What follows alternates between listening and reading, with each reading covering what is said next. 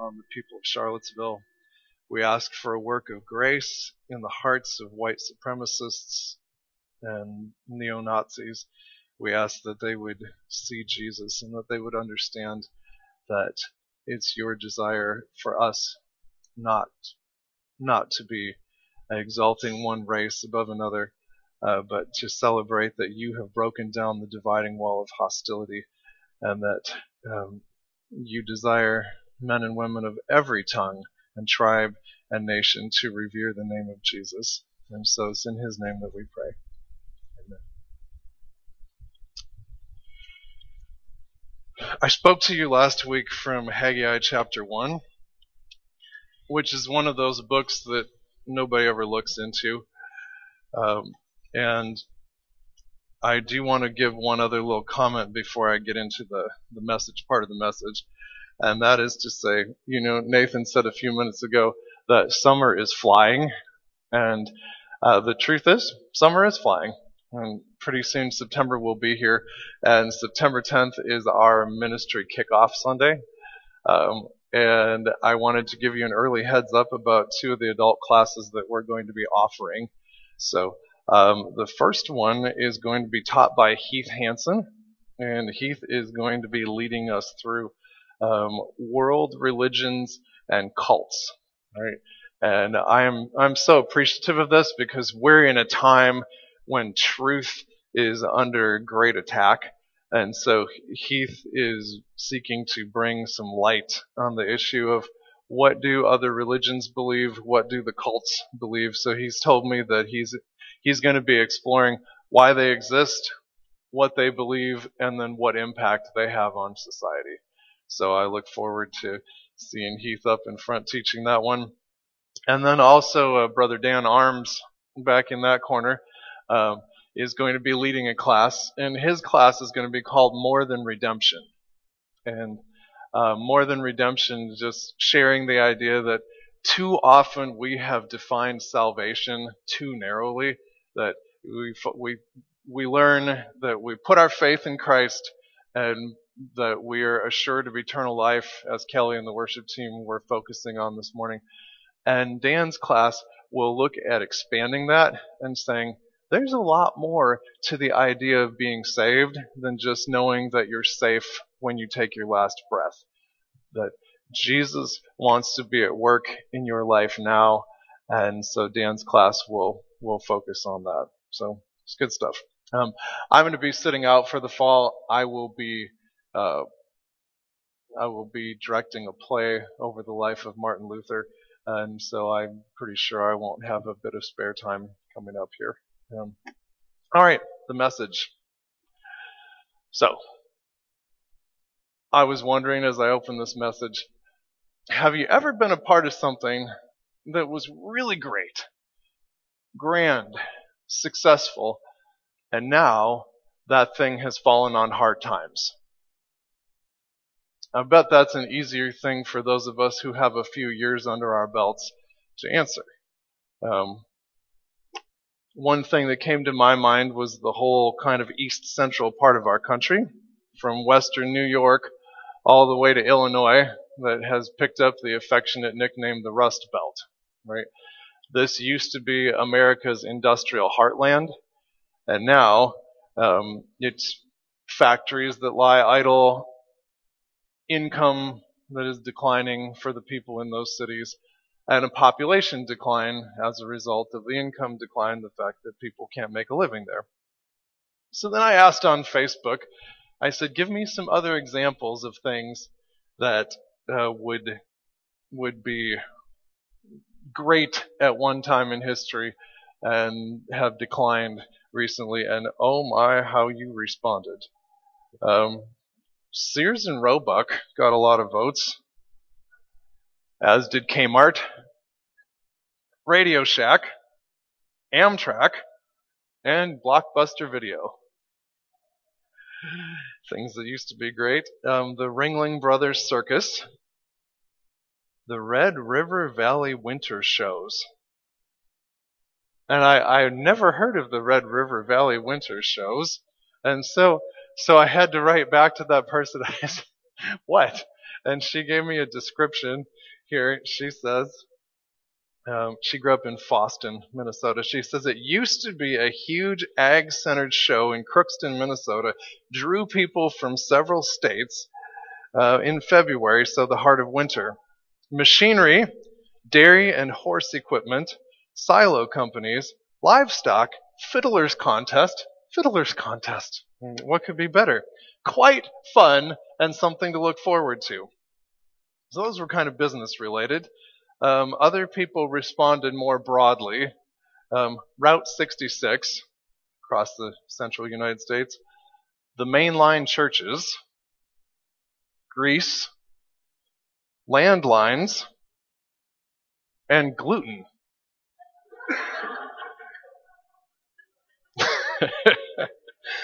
and these last three are a little more thought provoking.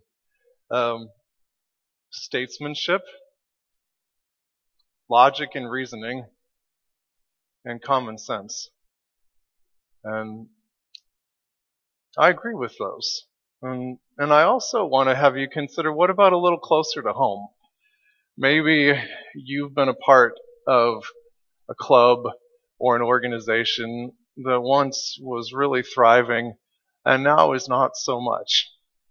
And you probably have emotions related to that experience or life situation. And if you do, if you've ever been through something like that, you're going to identify really well with the people of Judah as we look at the passage today in Haggai chapter 2. So, if you've not arrived yet at Haggai 2, you should probably make your way there. It's one of those books that doesn't get flipped to all that often. And so if you have trouble finding it, start at Matthew, and then just back up just the slightest little bit, maybe 20 pages, and you'll hit the tiny little book, 2 chapters of Haggai. Now, if you were here last week, you heard me introduce the idea of what's going on here. And if you weren't, I'm going to recover that one more time. So I'm talking a little bit about what's going on in history. This book comes out of the history of Israel. And so I'd said last week, Israel at one point was a united kingdom, right?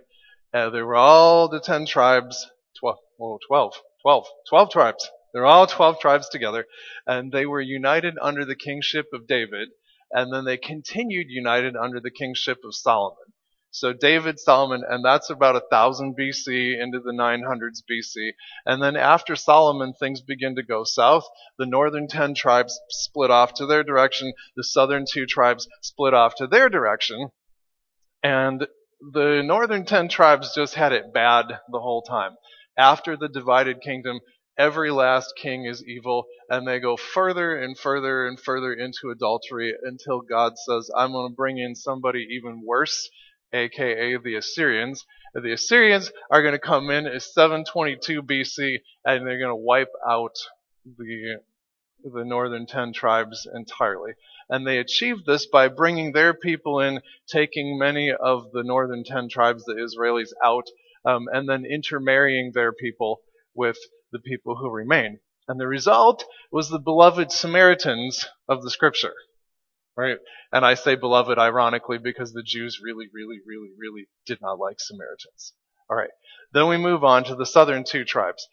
605 BC, Nebuchadnezzar and his Babylonians come into the southern tribes, and they do essentially the same thing that happened to the northern 10 tribes, and they carry off a whole bunch of people, especially the elites, the educated, the handsome, the intelligent, right? They carry them off and they send them to Babylon, and the result is a destroyed Judea, a destroyed southern 2 tribes. But the southern 2 tribes had God's promise that a remnant would return to reclaim their homeland, and that would happen 70 years after the captivity started. So, this cool decree that Cyrus the Great issued in 538 BC and said, I want these nations, including the Jews, to repatriate their homelands, to go back and rebuild. And in fact, not only do I give the decree that they're supposed to repatriate, but I'm going to finance it too.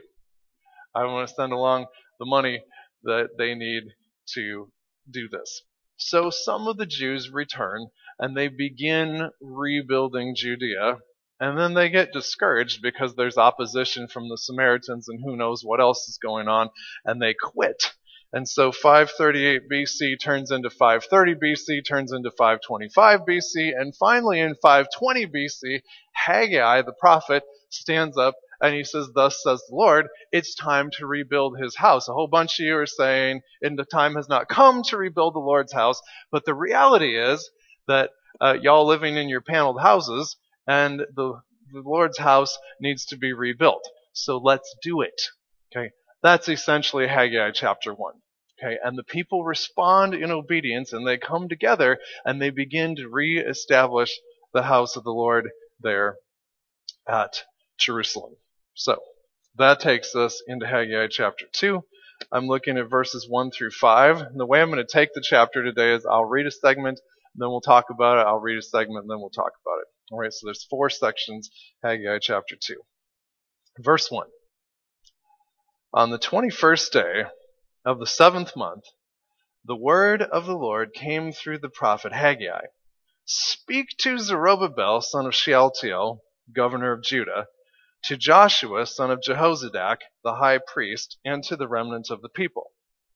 Ask them, who of you is left who saw this house in its former glory? How does it look to you now? Does it not seem to you like nothing? But now be strong, O Zerubbabel, declares the Lord. Be strong, O Joshua, son of Jehozadak, the high priest. Be strong, all you people of the land, declares the Lord, and work. For I am with you, declares the Lord Almighty. This is what I covenanted with you when you came out of Egypt, and my spirit remains among you. Do not fear." So, verses 1 through 5, God asks some questions, mostly rhetorical questions. The first question, who of you is left who saw this house in its former glory? Now, I didn't mention it this morning, but remember David and Solomon. David had wanted to build the temple, but God forbid him from doing that and said, "I want your son Solomon to build the temple." So Solomon built a beautiful, beautiful temple to the Lord, dedicated in 964 BC. And they worshipped in that temple from 964 BC all the way to 586 BC. All right, and then it was destroyed by the incoming Babylonians. So, who of you remembers? Well, wait a minute. So we're in 520 BC. So that means that if you are older than, say, 70, because it's a 66-year gap. So if you were 70, 75, 80, 85, and anything older than that, you would remember Solomon's original glorious temple. But remember, the resources are very diminished right now because we've just spent 70 years in captivity, and so Zerubbabel's temple is a very stripped down version of what they had previously. And God acknowledges that with them. Who of you remembers this? Yeah, they remember this. Doesn't it seem to you like nothing? Yeah, it seems to us like nothing. And the response to that, if you read, and you can do this later, but in the end of Ezra chapter 3, all the people come together at the opening worship, the reestablishment of temple worship. They come together, and the younger people are celebrating because temple worship, true worship of the living God, has been reestablished. Okay? The older people are wailing because they remember what it used to be like, and it's not like that anymore. And it says the noise of the two groups mixed and mingled so that you couldn't tell one sound from the other, and the sound carried across the entire plains around Jerusalem. It was such a great noise. So, God's with them in the disappointment, and God tells them how to handle the disappointment is the best part. Look at this. So, it's verse 4. But now be strong, O Zerubbabel. Be strong, O Joshua. Be strong, all you people of the land. So there's one be strong for everybody involved. Zerubbabel the governor, Joshua the high priest, and then the whole remnant of the people who were with him. So his counsel is, folks, you're going to have to push through this one. Okay? In my strength. So it's not an attempt to push through on their own, but it's an attempt to keep going because you know that the presence of the Lord is with you. That's the time when you cannot give up. I want to camp a little bit on this idea of being strong. You know, in my work, in my ministry, in my extended family, I sometimes come across situations that are tragic and heartbreaking. And I sometimes have no idea what to do with those things. And so in those moments, I go before the Lord. I pray for His grace and His mercy to work in those situations. Sometimes I talk to my wife. If you're married, you know what a comfort it is to have someone that you can turn to. And I'm not saying that you should burden your spouse with every last thought that comes into your head. But it is great to have somebody to bounce yourself off of in those ways. And sometimes concerns come across your path, and I need to say this because we're 21st century people and we're being bombarded from every side by stimuli and input from every source. Sometimes you have to look at a situation, and to borrow my wife's words for that situation, you have to say, not my circus, not my monkeys. Right?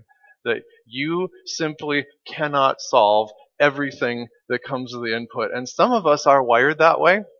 I am wired to want to solve every problem that comes in front of me. And friends, I'm not adequate for that. And you are not adequate for that. So my encouragement is to determine what the Lord's calling you to do and then do it. That's where you be strong, right? When He's calling you to do it, you be strong. And when He's not calling you to do it, you trust that He's called somebody else to do it and they're going to be strong. All right? So be strong. Second segment. Here we go.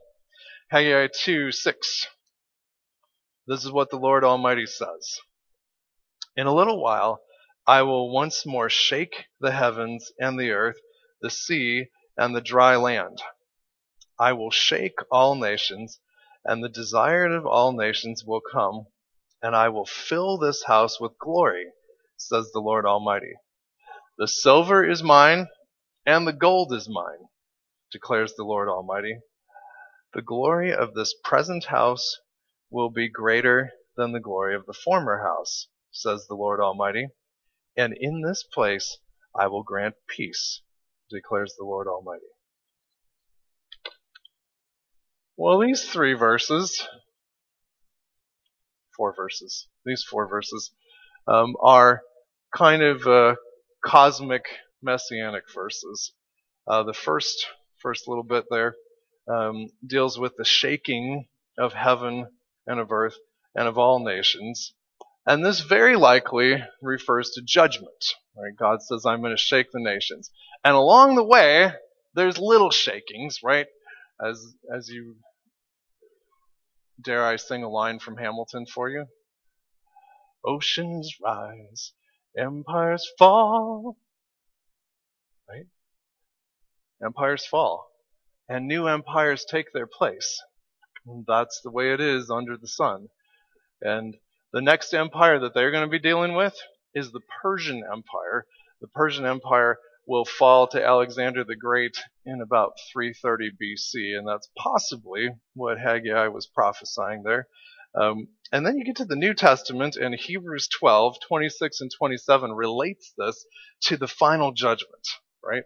There's a time when Christ will return to judge the world, and the created things will be shaken, and they'll be shaken so hard that they'll be out of the way, and that will reveal the spiritual reality behind everything, the unshakable spiritual realities, and that will lead to the ultimate, final, and complete rule of Jesus Christ. So that's the idea of shaking there. And then there are messianic references in these verses. So if I say messianic references, I mean something related to Jesus Christ who is going to come 500 years after this is written. So you see the phrase where it says the desired of all nations. The folks who wrote the King James Bible translated the King James Bible. The folks who translated the King James Bible really, really wanted this to be a messianic reference, and so they translated it the desire of nations, and you see that in your Christmas hymns sometimes. It probably isn't. Honestly, the grammar there does not support that translation very well. The ESV probably has it better. ESV renders that the treasures of all nations. It probably refers to money and resources coming in from nations that do not love the Lord yet to support the Lord's work in the temple here. So that one is probably not a messianic reference, but a little bit later there are two of them. Right? So he says, the silver is mine and the gold is mine. That's a reminder to them that God owns all the resources and that they just need to ask. Right? If they need something to finance a ministry, they just need to ask. And then verse 9, the glory of this present house will surpass the glory of the former house. How? The thing's a Cracker Jack box. Right? In terms of actual physical presence, it is not going to surpass the glory of Solomon's temple. Right? This is a messianic verse, and it looks forward to the day when Jesus will stand in the temple courts. The one to whom the worship is directed will stand right there, and he will be praised by the people in the temple.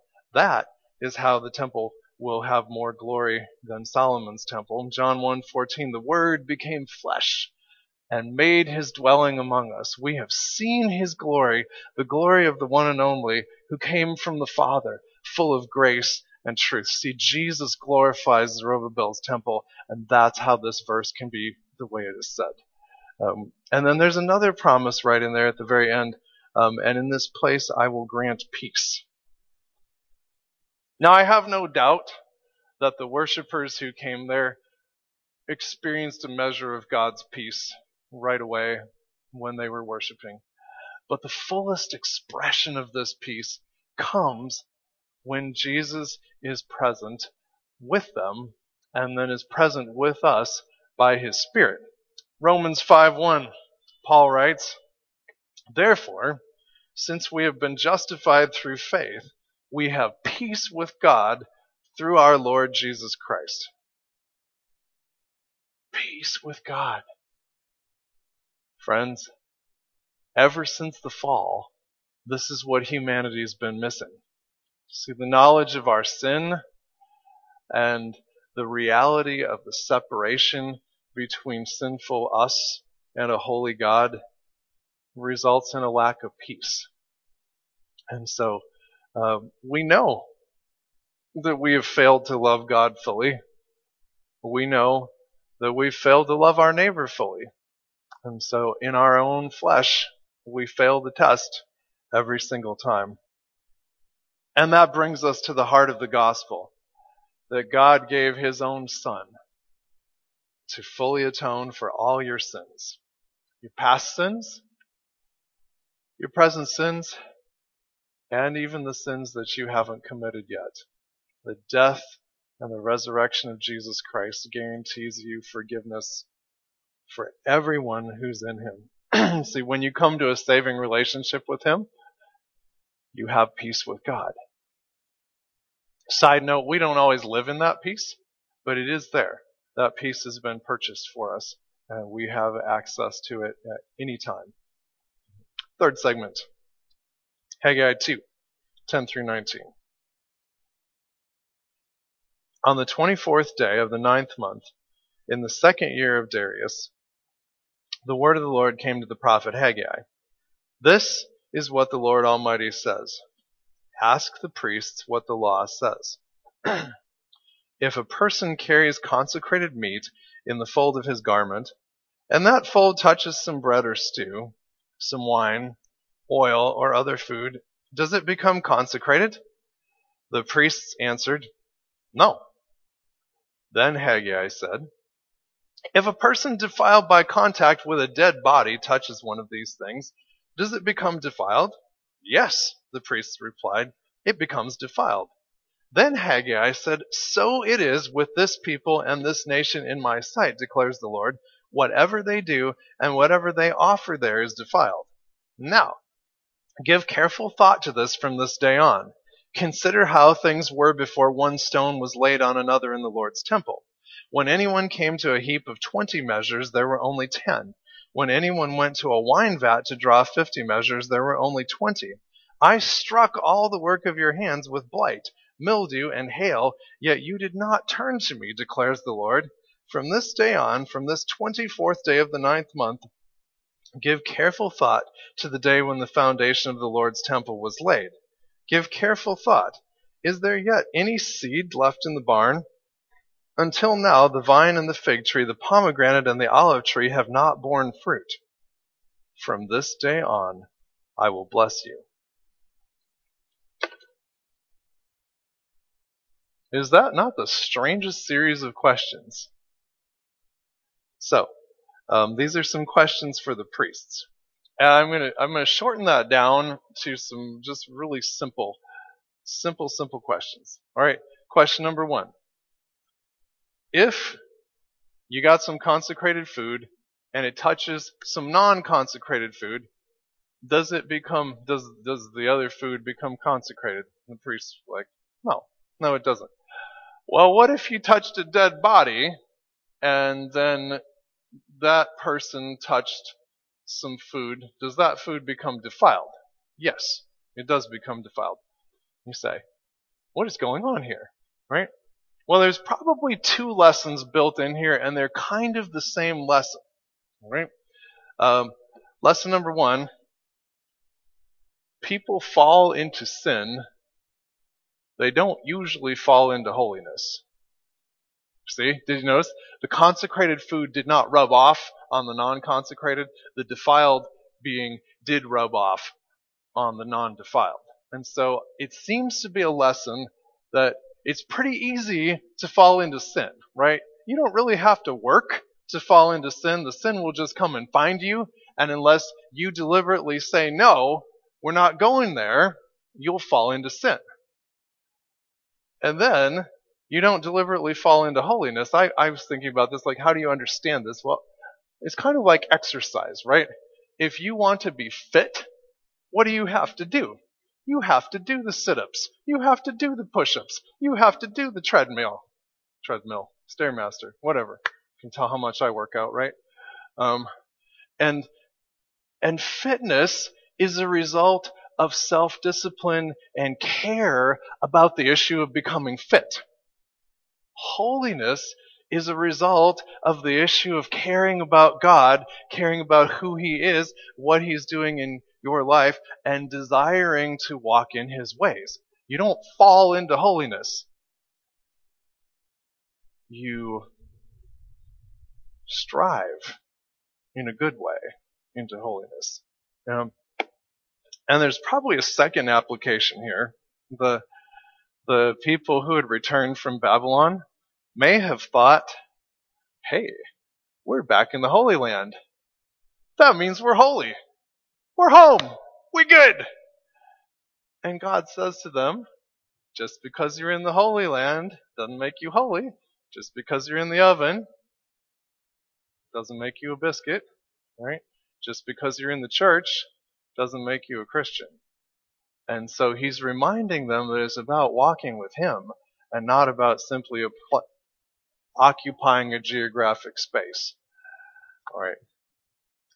And then there's a rediscussion of how if they thought they were coming to get 50 measures of it and they only get 20 measures of it, He reminds them of where they were and what He's called them out from. And then finishes with comfort. Comfort. From this day on, I will bless you. Final segment. Haggai 2, 20 through 23. The word of the Lord came to Haggai a second time on the 24th day of the month.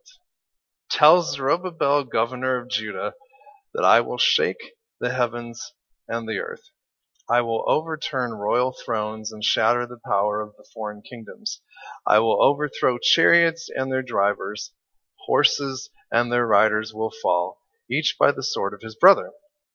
On that day, declares the Lord Almighty, I will take you, my servant Zerubbabel, son of Shealtiel, declares the Lord, and I will make you like my signet ring, for I have chosen you, declares the Lord Almighty.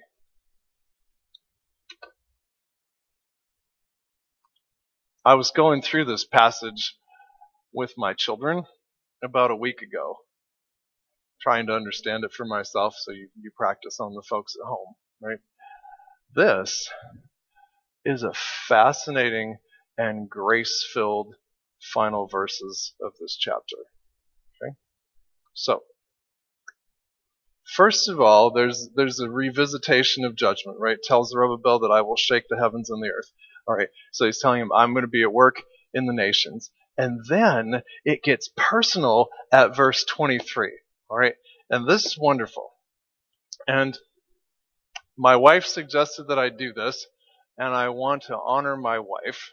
Okay, can I get volunteers of 3 men of the congregation who would come and stand up here for me? And you're not going to have to do anything embarrassing. You just have to represent someone in history. All right, so Heath's going to come up. I got Heath. I got Joseph. I need one more brother. Oh, here, all you got to do is stand. It's really easy. What I got? All right, got John Downer. It's the only time I ever get to talk to John. Okay, there we go. So, all right. So, this is what you guys are going to represent. Okay. You get to represent King Jehoiachin. Okay? King from the southern kingdom of Judah, the last king before they went into exile. All right? You get to represent Shealtiel, who we don't know a whole ton about. And you get to represent Zerubbabel, our governor now in the new restored people returning back to Judah, right? Okay, so Jehoiachin, Shealtiel, Zerubbabel. Hey, let's have some fun with this. I point to him, you tell me his name.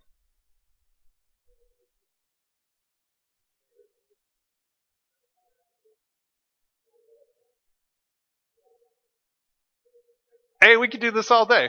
All right. Now, here's what's going to happen. I'm going to explain to you why that's important. So, Zerubbabel was born into a mess. Okay? His daddy and his granddaddy and his great-granddaddy had a rough line going on. See, because his great-grandfather, Jehoiakim, I guess we could have brought up a fourth guy, right? I'll be Jehoiakim. All right. So, his great-granddaddy, Jehoiakim, was an evil ruler of Judah. His granddaddy, Jehoiachin, was an evil ruler of Judea. And it was this guy that actually had the exile happen to him. Okay? Turn to Jeremiah 22. You guys still good? All right. Jeremiah 22. Turn to Jeremiah 22, 24 through 30. Listen to this. As surely as I live, declares the Lord, even you, Jehoiachin, son of Jehoiakim, king of Judah, if you were a signet ring on my right hand, I would still pull you off. I will hand you over to those who seek your life, those you fear, to Nebuchadnezzar, king of Babylon, and to the Babylonians. I will hurl you and the mother who gave you birth into another country where neither of you was born, and there you will both die. You will never come back to the land you long to return to. And then there's the poetic section, verse 28. Is this man Jehoiachin a despised broken pot, an object no one wants? Why will he and his children be hurled out, cast into a land they do not know? O land, land, land, hear the word of the Lord. This is what the Lord says. record this man as if childless. A man who will not prosper in his lifetime, for none of his offspring will prosper. None will sit on the throne of David or rule anymore in Judah. Jehoiachin, why don't you go have a seat? All right. We don't totally know the story of Shealtiel. Why don't you go have a seat? Okay. So, what's happened, they've gone into exile under Jehoiachin. God has clearly said, I'm done with you guys. You guys are a mess. Right? And then Zerubbabel is born to that line in exile, in Babylon. Okay? Can you imagine what it would feel like to know that your granddaddy messed it all up, and now your father's born and living in exile, and now you're born and living in exile, and you're supposed to be part of the Messianic line, but God just said in Jeremiah 22 that the Messianic line is cut off. How bad would you feel? I'd feel pretty bad. You can have to. Thanks. Thank you guys so much. Okay. So here's the deal. Now go back to the end of Haggai chapter 2.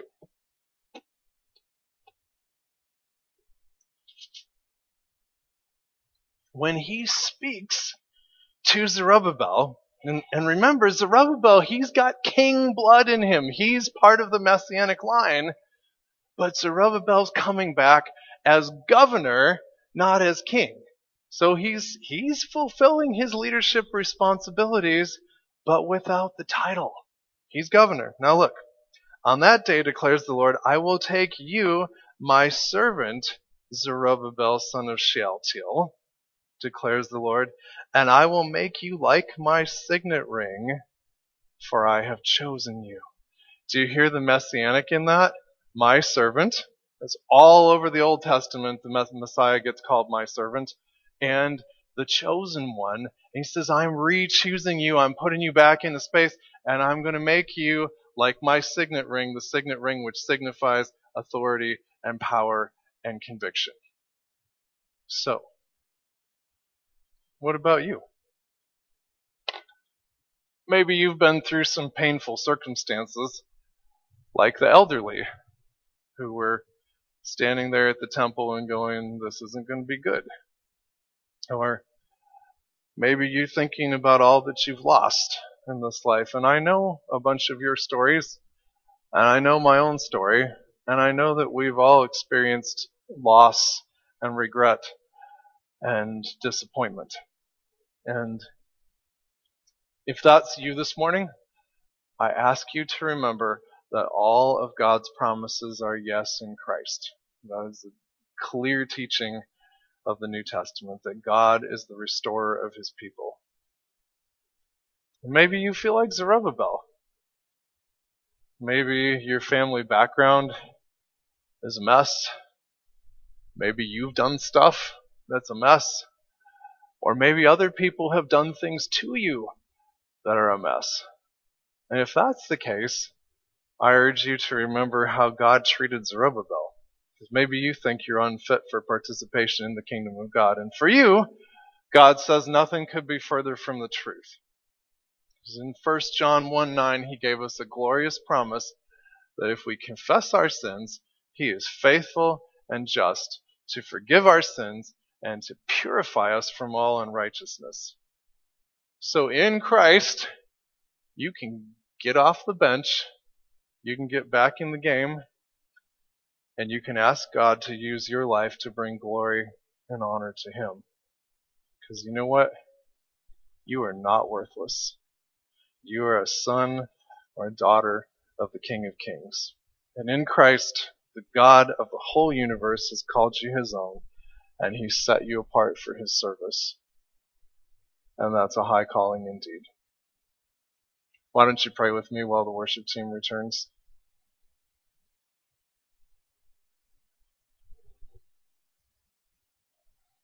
Father, it's been a joy to look into your word and to find out that you are the restorer of your people, that you give back all that we have destroyed.